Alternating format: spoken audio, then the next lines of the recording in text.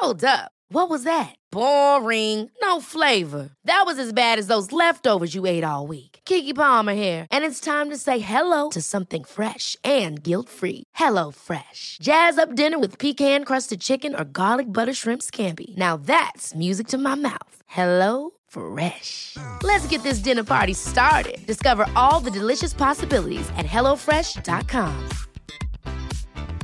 Hey, it's Ryan Reynolds, and I'm here with Keith, co-star of my upcoming film, If, only in theaters May 17th. Do you want to tell people the big news?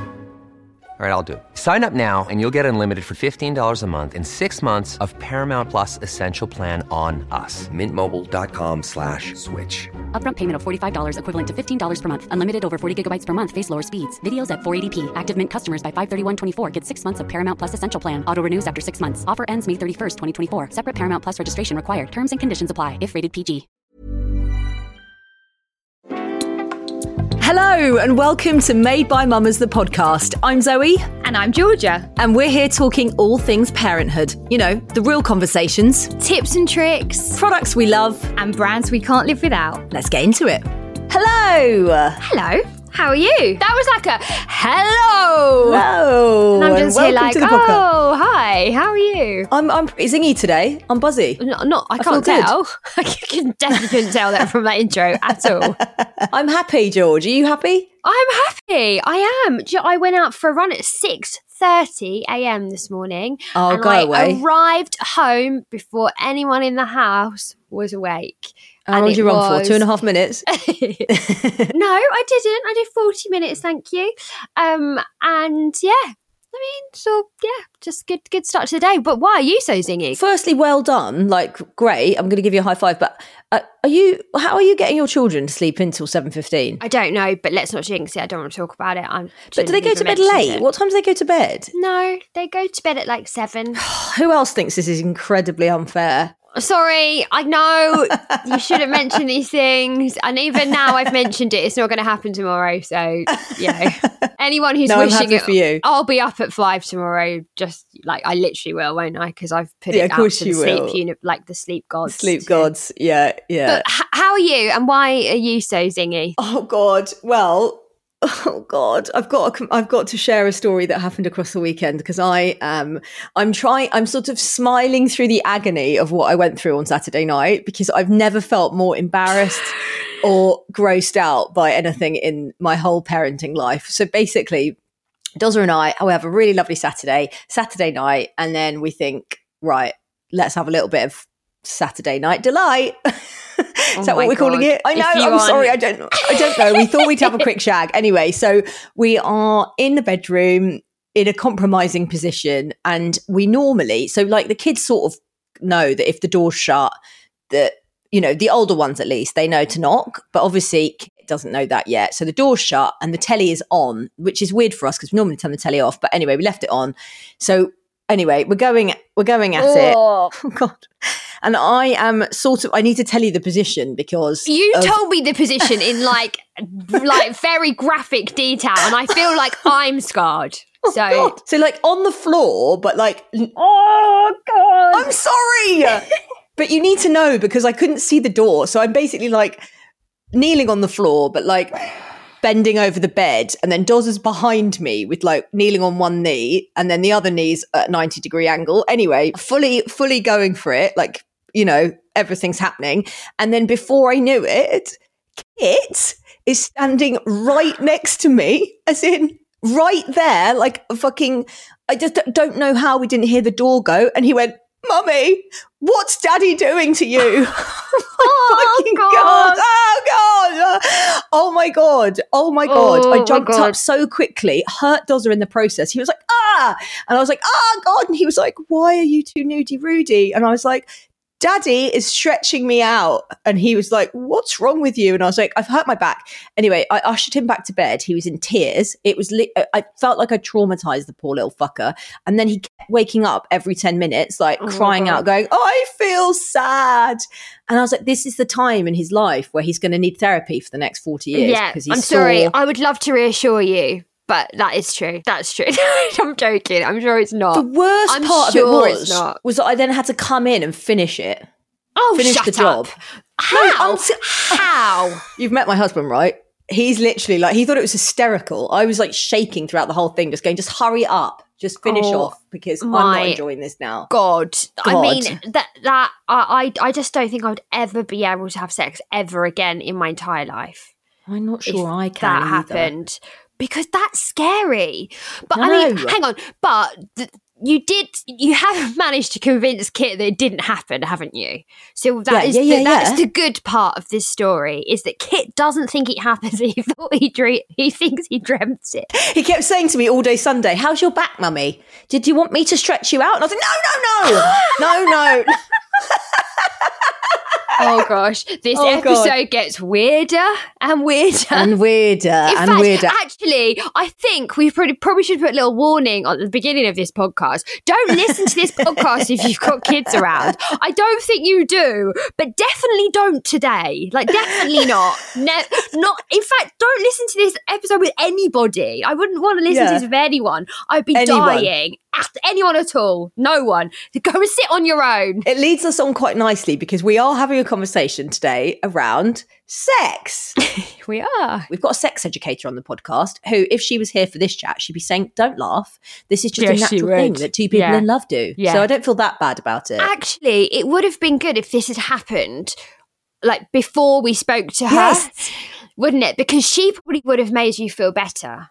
And actually, the conversation, like giggling at the beginning of this episode, aren't we? And like laughing. And that is our natural way of tackling these things. But actually, this episode, it isn't like giggles and silliness and anything like that. It's actually quite serious. Like, that she, you know, this is her job. It's her profession. She's studied sex for years. She's been all over the world, like, you know, taking part in different workshops and all that kind of stuff. Not in a seedy way, in a like educational way and like an explorative way. Like, it's a really different like way to hear about sex and talk about sex than we have on this podcast, or actually I've heard anyone before. Yeah, and also, how many times have we got to the end of the day? I saw something on Instagram the other day, and it was a funny video of a wife, speaking to her partner, going, "Later on, I can't wait. I'm going to do this to you. Tonight's our night. It's going to be amazing." And then you get to the end of the day and you go, "Get off me! Don't touch me." But if that is happening continuously, you feel like you've lost the fire between the two of you. We all need some help in that area, and don't freak out, because if it's gone, it will come back. It ebbs and flows. There are moments where you don't want to touch your partner, and there are others where, it's there and it's alive again. So this is a conversation for everybody at whatever part of your sexual journey with your partner you're at, whichever part of the relationship you're at with them, postpartum, then, get your ears around this, because it's a really amazing conversation. Let's get into it. Georgia, who are we talking to today? We are chatting to the absolutely incredible Jenny Keane. Well, I wish that you could see my face right now, because there are certain podcast episodes that you wait and wait for, because they are going to be absolutely bloody wonderful. And today's episode is 100% one of those. Today's guest, a sex educator who runs the Orgasm Online, which is a massively popular workshop. About 120,000 people on Instagram alone, I think. She is she's tantric yoga expert. She is a holistic sex educator. Please, let's welcome Jenny Keane to the podcast. Hi, yes. Yeah. Oh, I know Zoe's gonna love this chat. But first, how are you today, Jenny? I mean, I don't know what I expected. I didn't know if I'd expect you to be like sitting on like some black satin sheets or something for this episode. But you're wearing a beautiful oversized knit, so that is right up my street. Yeah. No, I'm like tracksuit bottoms and oversized jumpers. That's me. And how are you feeling? Because you're due in March, so we're not that long away, are we? Yeah, I'm 31 weeks pregnant right now. So, but I feel great. I feel really fantastic. I actually feel like I want to slow down the pregnancy at the moment, because I'm just really enjoying being pregnant.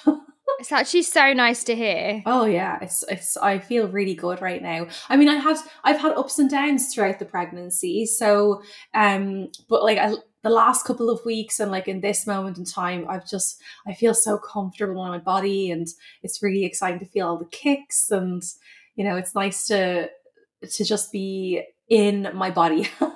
Yeah, and you do Absolutely. feel really present, don't you? There's nothing quite like getting a kick in the stomach from a baby that you're growing to make you feel in the moment. Yeah. And it's funny because I don't know whether I'm very resistant. Like if someone says I should do something or feel something, I tend to revolt and do the opposite just because. So everyone keeps saying to me like, oh, like this is going to fly by, like wait until it's just going to fly by and soon the baby's going to be here. And I think because of that, I'm just like, no, I'm going to live day to day here in this pregnancy. Yeah. It's like, and try and, enjoy marinate in as much as I can, Yeah, Yeah, that's lovely to absolutely. hear. Jenny, talk to us about how you have kind of got to where you've got to, because you are really transforming the way that we talk about sex, think about sex, discuss it amongst friends. I just think it's such an interesting kind of space that you're in. You're just making such incredible moves in it. So how did you get to where you've got to today? Yeah, do you know what? I don't have a linear pathway into becoming a sex educator. I basically started this, I suppose, officially in my early 20s when I moved from Ireland to San Francisco. So I was living in California and I was a ski instructor. I was also teaching yoga. And I was in these women's circles essentially, and they were speaking about how to connect with your menstrual cycle. And this was really interesting to me because I'd always had a very difficult relationship with menstrual cycle.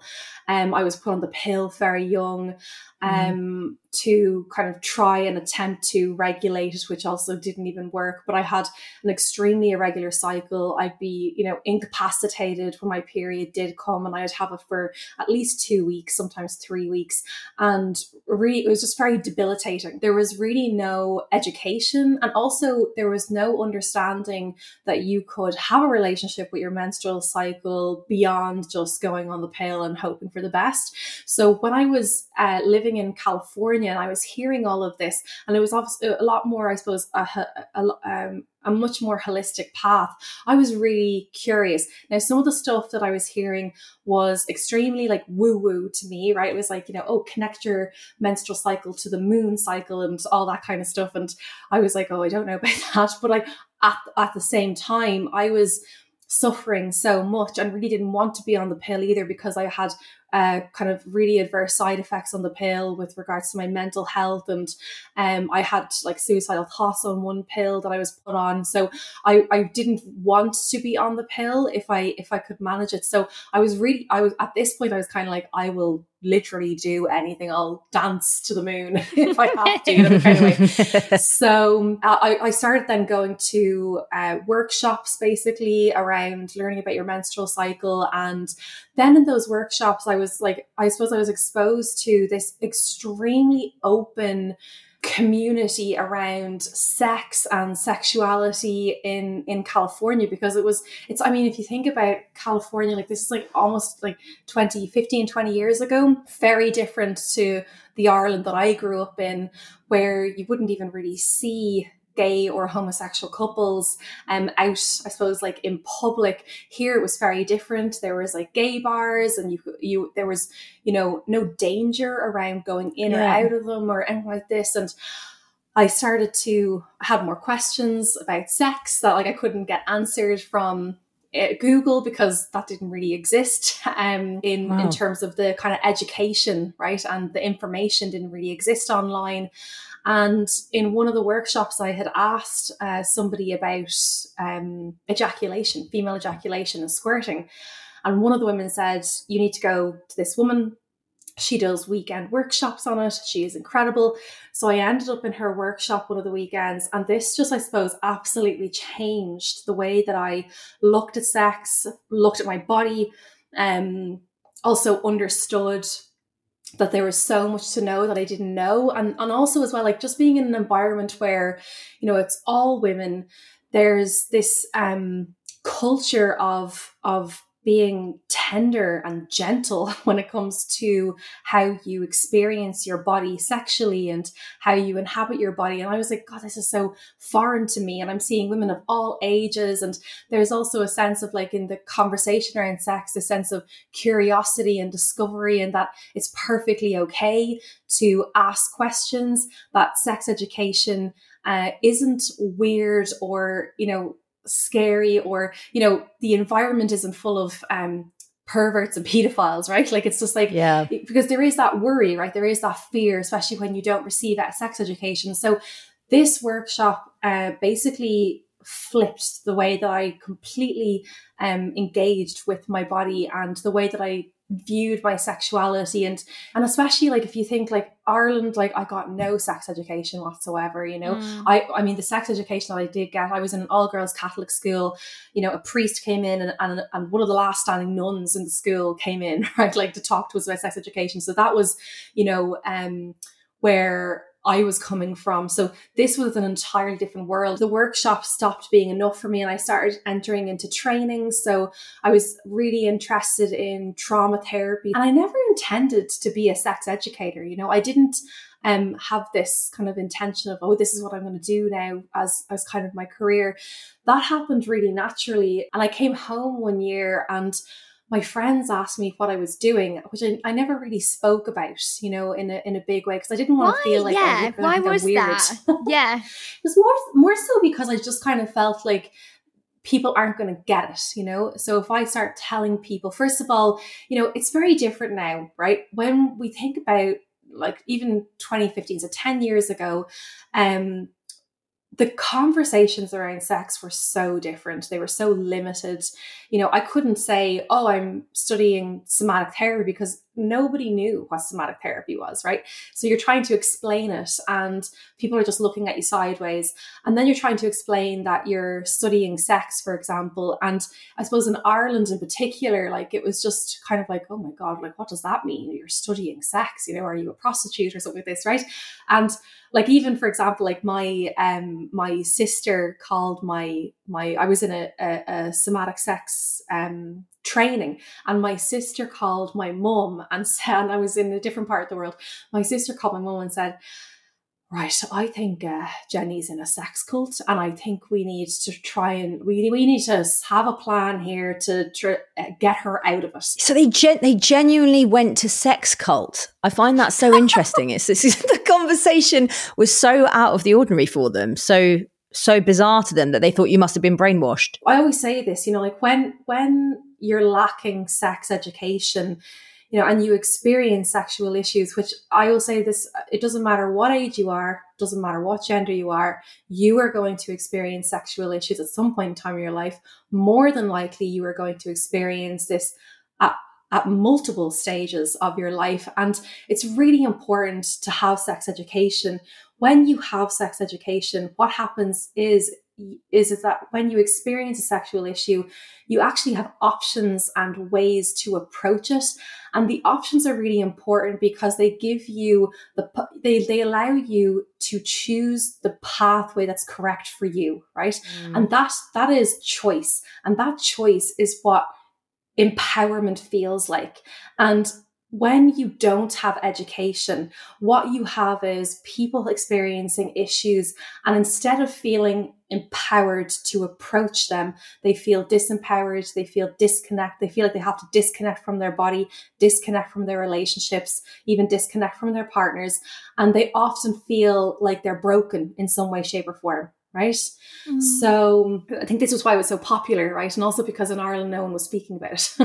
It's really interesting that you're talking about sex education, because I feel like that comes in so many different forms. Speaking for myself and my own sex education, having parents that were very liberal and the conversation was encouraged at home, but still nobody sat me down and said, right, here's your G-spot, this is your vulva, this is X, Y, and Z, this is what a climax is, this is what, I went into sex completely blind and then spent 7 years faking orgasms, thinking, well, where is it and what's the fuss about? What's all the fuss about? Yeah, exactly. What's all the fuss about? Not even thinking or knowing about sex toys or about pleasuring myself. There was this complete blind. I was blind, basically. Yeah. And it was at 21 that I had my first orgasms out of nowhere. I literally went, what the fuck was that?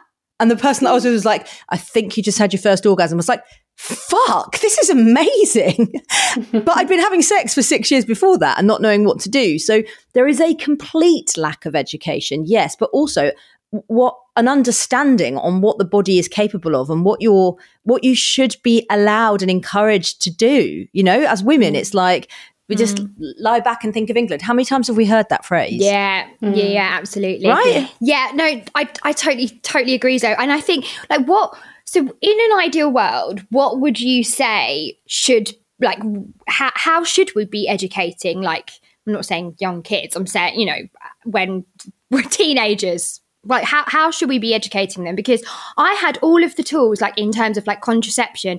Both my mum and my nan worked in sexual health clinics. So I understood. Imagine how awkward that was. I know. And my mum and nan were the people you went to. Like, you know, like a friend was going to have sex with her boyfriend, she'd come to my mum, you know, tell my mum would get her on the pill. And like, so all of that side, totally fine. But exactly the same as Zoe, I had no idea about orgasms.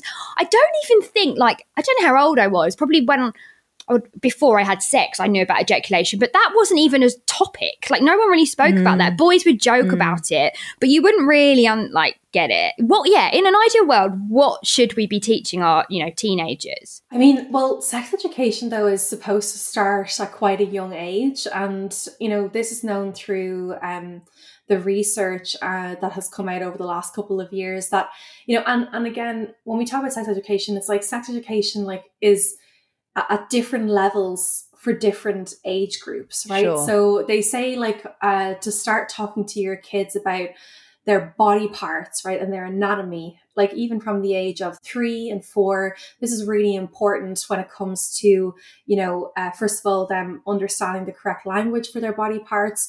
And so oftentimes you'll see, you know, people might say like, oh, your pee-pee, or the peanut.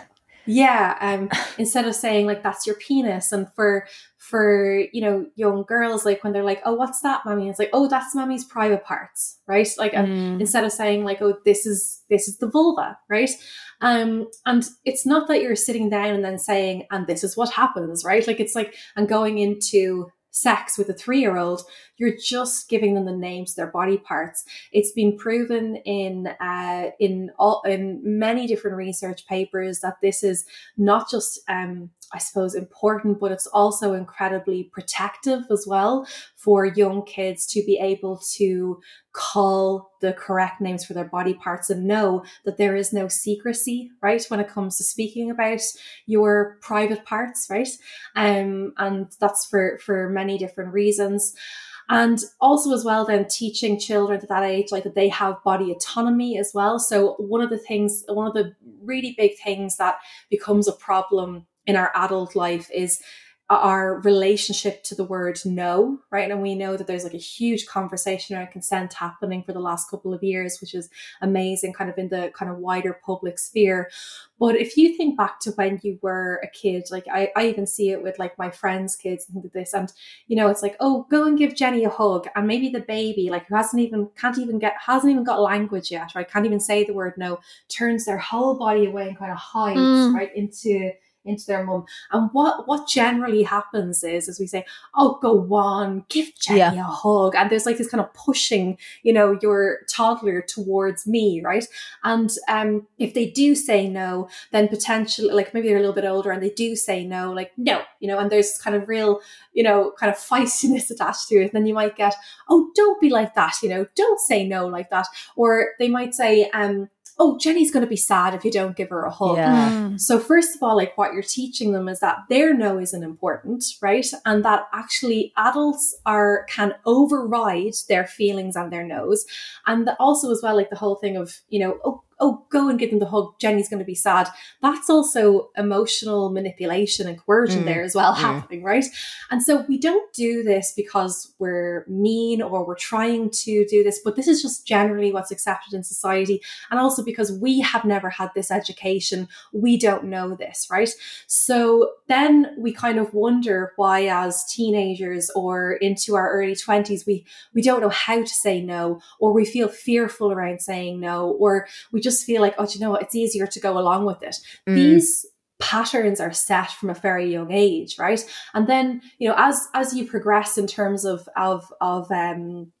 in terms of your development and kids' development, so into, you know, preteens and teens, you're starting to teach them different things. Like empathy is a really big thing for kids to understand. The problem is that a lot of us are adults now who never received any of that education. And so we're having to go back and kind of deconstruct everything that we did learn. The sexual scripts that we took on that definitely don't serve us or support us in having a relationship with our sexuality, and having to, I suppose, rebuild right on top of that structure. So my field is more so teaching adults based sex education, because I think, you know, as I said, like we were all adults, we were all kids once who never got the sex education we deserved, and so we're carrying all the stuff with us, you know. We'll be right back after this short break.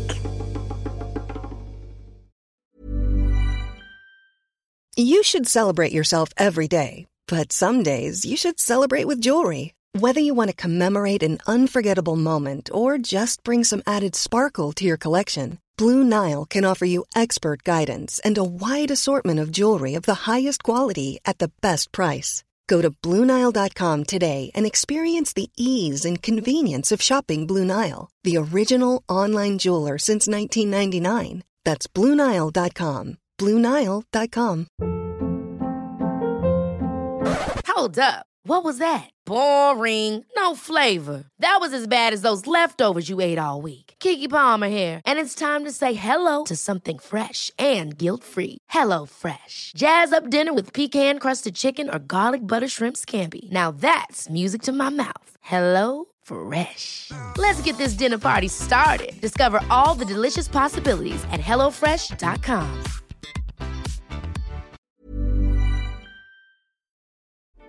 Welcome back to this episode of Made by Mamas. Now, where were we? Jenny, we hear a lot at Made by Mamas. There are lots of messages that come into our DMs daily about a lack of intimacy between couples, especially when kids come along, because obviously we're a parenting podcast. There are a lot of, we want to ask you some questions today that have been sent in by our followers, but just to kind of get an idea or an understanding from you and your expertise, like what happens when that tiny human comes along that stops a couple from being intimate, or at least there's that barrier there, right? Even, you know, before you conceive, and then during the process of pregnancy, and then once the baby comes, and ultimately, really what it is a lack of tools. I think that people have a lack of tools when you don't have sex education. You don't understand how your body works. You don't understand simple, not even simple things. It's not simple, but concepts like desire, right? You don't understand the difference between desire, libido, arousal, right? And it becomes very difficult. And when there's a lack of conversation around sex in general, and I would say even a lack of, I suppose, high quality conversation around sex that exists around you, it's very difficult to actually initiate conversations with your partner. So you might be feeling like there's something wrong, but actually you don't really have the language to say it. And maybe the language that you do use to say it when you eventually attempt it is a language that is going to cause more of a disconnection, right? Because we're not taught how to communicate in ways that are healthy and supportive and really support intimacy and reconnecting if we have disconnected, right? So when it comes to having children, like we know the time that they take, essentially what happens is that our priorities shift. And this is a really natural part of becoming a parent and, you know, inviting children into your life. And suddenly priorities like sleep become a really big thing, right? Rest become a really big thing. And so when it comes to intimacy and sex, sometimes, especially if it's, you know, I hate to say this, but like, if it's the type of sex that you know what's coming, right? When there's no novelty involved, when there's no kind of, I suppose, adventure, I suppose, to it, right? Like when you know what's coming, sometimes it's easier to just be like, do you know what, like, I'm going to back away from this and prioritize sleep and prioritize, right? And there's so many reasons why you might do that. It mightn't even be just that there's novelty, but maybe, for example, like you're not getting or experiencing pleasure during sex, right? And it's really just for one person then, right? So it's learning how to have conversations. And one of the things that I will say is as well that for, when it comes to our bodies, when we give birth, we go through these huge changes physically, we go through these huge changes hormonally, and we have to kind of start to learn how to exist and inhabit a different body altogether, which can take us time on an individual level to connect with again and to even be okay with, right? Because I don't know if I haven't experienced it personally myself, but I've heard from so many people who experience this where it's just like, I just don't feel like me anymore, right? And that's the sense that you have made this massive shift into becoming an entirely different person, right? And you have to learn how to connect with that person again, right? And if you don't know who that person is, how is your partner supposed to know who that person is, right? And say, for example, if you've had physical difficulties, like whether it's during the birth or during the pregnancy, and you're just not able to have sex, right? Like whether it's you had a traumatic birth and or your body is still healing. Like they say, wait 6 weeks to have sex, but really there is no time frame. Like everybody's body is completely different. Maybe you didn't have any physical issues, but you actually experienced a lot of emotional, I suppose, upset, right? Or difficulties. And you're trying to navigate this, right? Maybe it was more hormonal and you're trying to navigate this. And that 6 week is like a ticking time bomb. It's like tick, tick, tick. All right, 6 weeks now. Go on, off you go. It's like pressure. Yeah. It's like people heal at different stages, like you said, and wants and needs and desires and all that stuff has to be built into it. And also that sex is not just a penetrative, wham bam, thank you, man. There are all these other facets to it that maybe are neglected because it's like, oh right, off you go now. You're free to go and have sex. It's like I don't really want to. I actually wonder if the 6 week thing sort of impacts the rest of like a couple's sexual journey after they become a parent, because I think just even speaking like among friends, I think so many people, like the husband or the partner is waiting for that 6 week mark, like, right, it's going to be this time that they're going to be back to themselves and it's going to be 6 weeks and we're going to have sex. And actually they haven't allowed, the mum or the person who birthed the baby to heal, to mentally recover. They literally there's no effort gone into seeing how they are or like exactly like showing any empathy towards them. They literally just see that six weeks in their diary, like boom, here we go. And then quite often the woman is really resentful, and then that is how you continue for for years. It can be like that, George. Well, adding pressure into any kind of sexual relationship is probably the worst thing that can happen, right? Because when there is pressure, this is not a time when you feel free or open or willing to say yes to things. It's more of this kind of, like, even if you sense like when you feel pressure, how it feels in your body, there's a sense of restriction, a sense of closing, a sense of being really like, oh, I'm like resisting, resisting, anything that comes along, right? So learning how to take the pressure off relationships, especially after a baby arrives, is really, really important. And so, some of the things that I always recommend people to do would be, first of all, to look at what are their motivations to having sex, right? Like, what's the reason that you have sex in the first place? And so some people have sex because it's, I suppose, a way of relieving stress.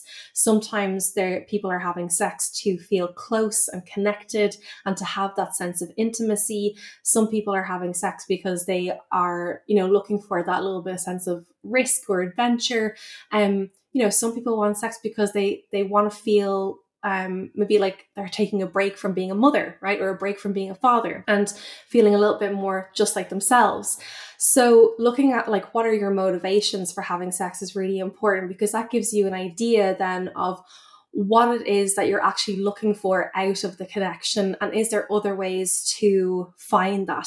And you said as well, like, that sex isn't just about penetration. And when we look at heterosexual relationships and you ask somebody, well, what is sex to you? Most of the time people are thinking that they're talking about, penis and vagina sex, right? So it's all about penetration.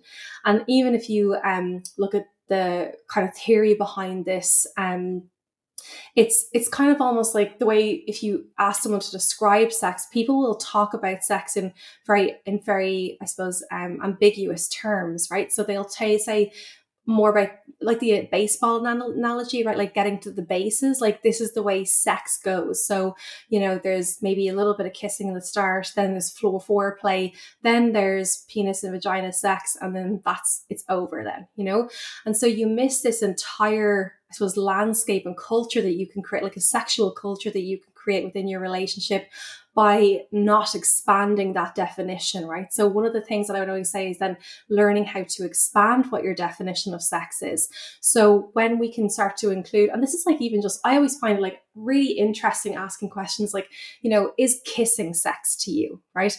And if that's not, then ask yourself, like, is kissing with clothes off sex to you, right? So you start to become really interested in this idea of like, oh, well, if I was having sex with a woman and I normally have sex with a man, well, then what would sex be then, And then this helps you to start expanding your definition of what sex is. And when you are then in a relationship where penetration is impossible for whatever reason, and you start to include things like, well, erotic massage is sex for me, right? And then maybe you and your partner start to introduce erotic massage into your relationship, it can start to fulfill the kind of sexual motivations that you're looking for, which help you to take the pressure off sex in the first place. Because when we feel pressure, we will naturally disconnect. And, if you're feeling like you don't want to have penetrative sex, then what's going to happen is that when someone maybe comes to you and initiates sex, right? Like, so maybe they're kissing, they want to kiss you, and you're like, oh God, no, this is just going to lead to sex now. And I'm not in the mood for it, so I don't want to lead anybody on. So then what happens is people start avoiding intimacy altogether. So it's allowing ways to take the pressure off. Like, even if you were to introduce like a thing where, maybe you're wanting more intimacy with your partner, right? And there isn't enough of it. And you might just get a peck on the cheek or something as someone's leaving. Changing that to be, right, let's introduce like a snog before you leave for work, right? Even that can be a really small step. Yeah, it's a really small step. Very little pressure, lasts for a couple of seconds, and it can be a really small way to start to regain that sense of intimacy and connection that you're looking for in the relationship.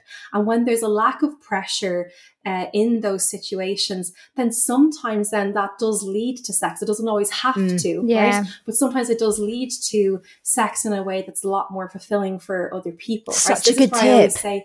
Yes, just really say, like, it's really important to learn sex skills. Any other area of life, like, it's expected that we have to learn how to do things. If I want to learn how to paint, right, like it's actually socially acceptable to go to a painting class, right? It's like socially acceptable. It's also expected, right, that I would learn, the different types of painting materials and the different types of paintbrushes, and I would learn techniques and I would learn methods and ways to apply that. And I would probably find that, yes, maybe I'm naturally really good at using acrylics, but I'm actually really terrible at using water paints, but I actually can go to class to learn how to use watercolors better, right?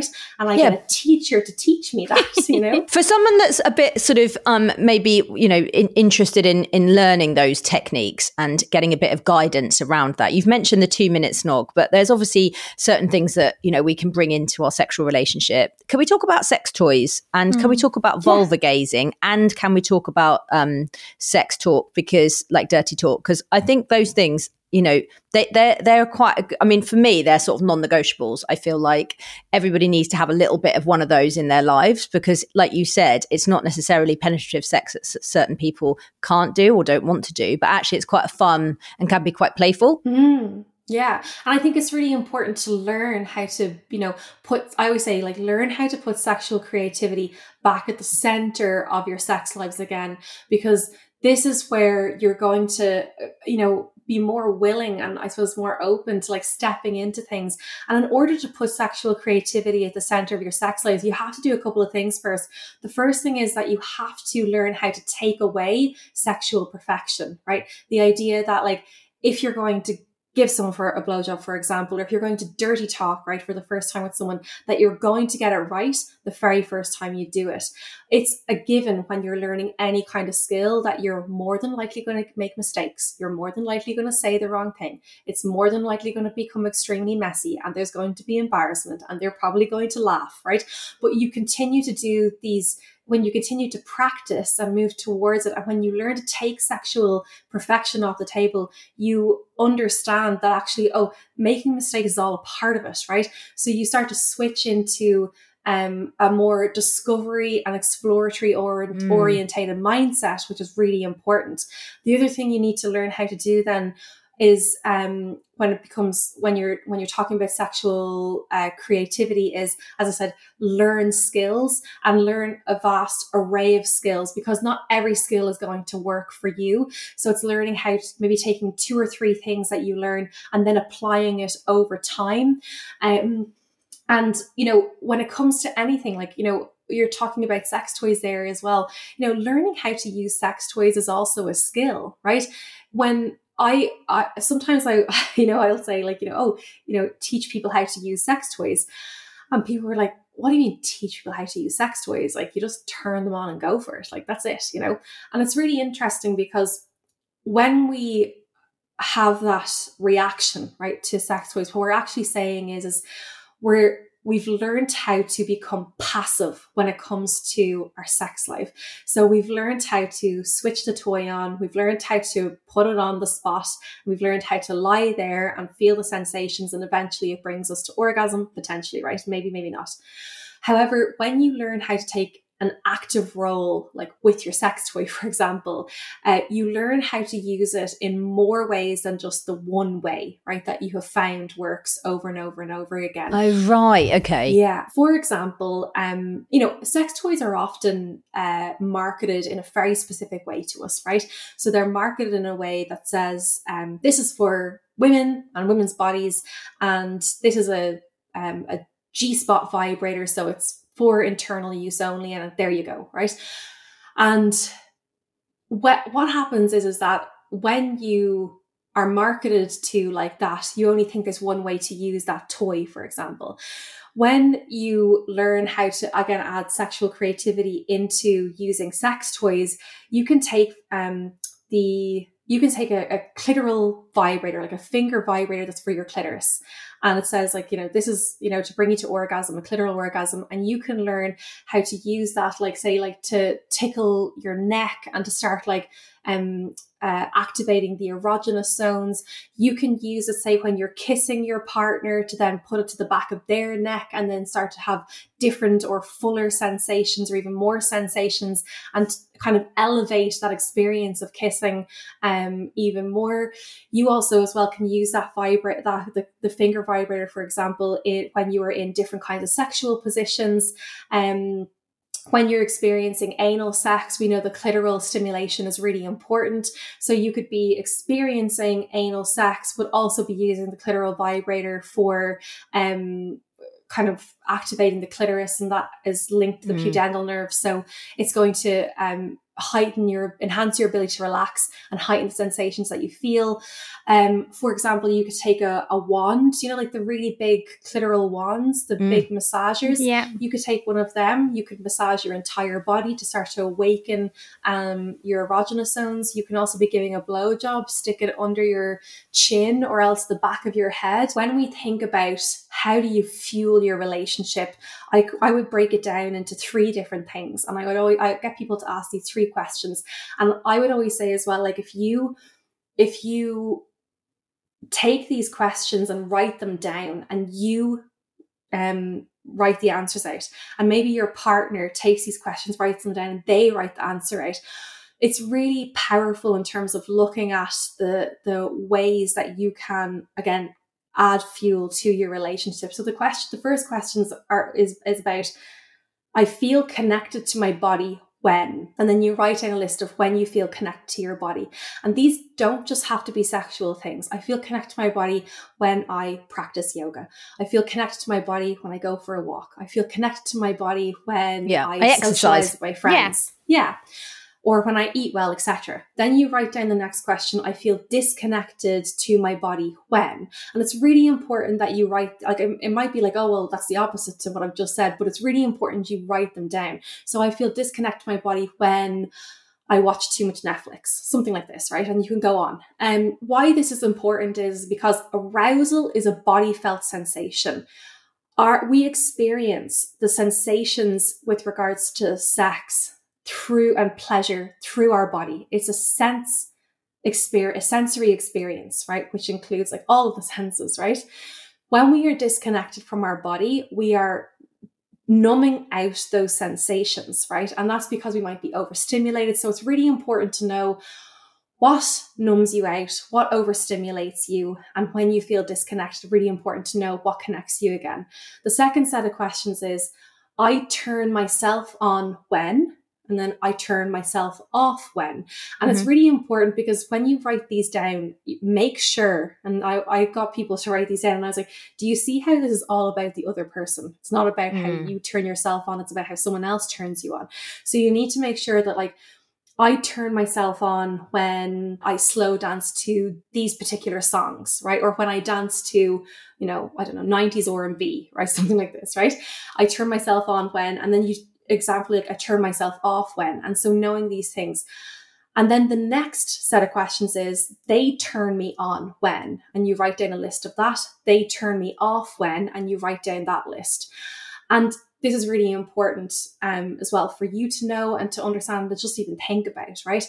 The biggest question that people have difficulty with is that middle part, because so many of us don't actually really know what we like or what we don't like. Not anymore. We don't actually know what turns us on and what turns us off. So oftentimes this can be a really difficult question, and that's a big highlight for yourself, right? Because if you don't know what works for you and your body, how are you expecting your partner to know what works for you and your body, right? You're asking them to be a mind reader or to be some kind of psychic, right?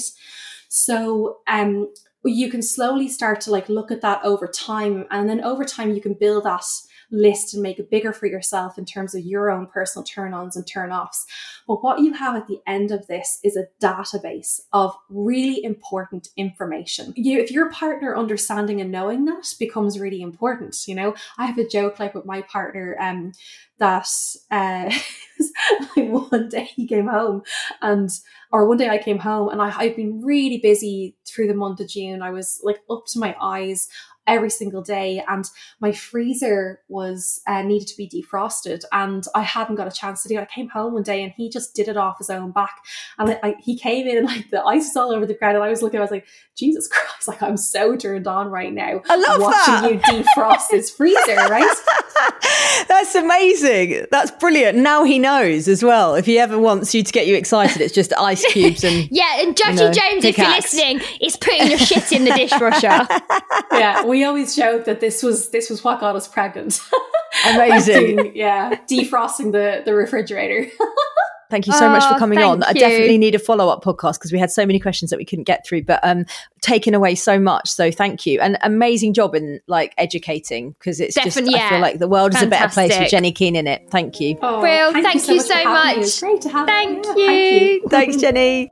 Oh, absolutely love Jenny Keane. What an amazing chat. Yeah, it was. And like, you know, we giggle and all of that kind of stuff, but it's serious. Like it's a serious subject. And from the amount of people that wrote in, and so many of you wrote in, all saying the same thing, I just hope that, you know, if you can take anything away from this episode, that everybody feels the same at certain points. Like people worry about their sex life. People, you know, want it to get better. Sometimes people can't be bothered. It's all normal. Like it really is. And I think the fact that anyone listening who's written in just to ask a question for Jenny, the fact that you care, like I think that says so much about, you know, if you're worrying about your relationship, the fact that you care enough to write in and want to make it better, I think that says it all. Like that literally says it all. Grateful for your questions today as well, because we did put a couple to her. So but we have got a sex Q&A coming on Friday, so that's going to be great, and that's just going to be between Georgia and I as well. So if you have got those questions that you didn't manage to write in, save them up and get them across to us. And thank you so much for listening to today's podcast. As always, we'd love you to rate, review, subscribe, and follow the podcast so you don't miss an episode. And if you've got any feedback from this episode or anything you'd like to hear from us, then drop us a DM on Instagram. We're on @MadeByMamas, and we'll be back on Friday. Made by Mamas is an Insanity podcast production, and today's episode was produced by the lovely Charlotte Mason. Insanity Group. Ever catch yourself eating the same flavorless dinner 3 days in a row? Dreaming of something better? Well, HelloFresh is your guilt-free dream come true, baby. It's me, Keke Palmer. Let's wake up those taste buds with hot, juicy pecan-crusted chicken or garlic butter shrimp scampi. Hello Fresh. Stop dreaming of all the delicious possibilities and dig in at HelloFresh.com. Let's get this dinner party started. Hey, y'all, Darius Rucker here. A lot of people ask me, what inspires your music? And one of the big things is a strong sense of place. That's why I love my home state of South Carolina and want to share the awesome things it has to offer. From the beautiful mountains down to the sunny coast, it's got it all. Not to mention two of my personal favorites, great golf and amazing food. Come see why I love this place. Visit discoversouthcarolina.com.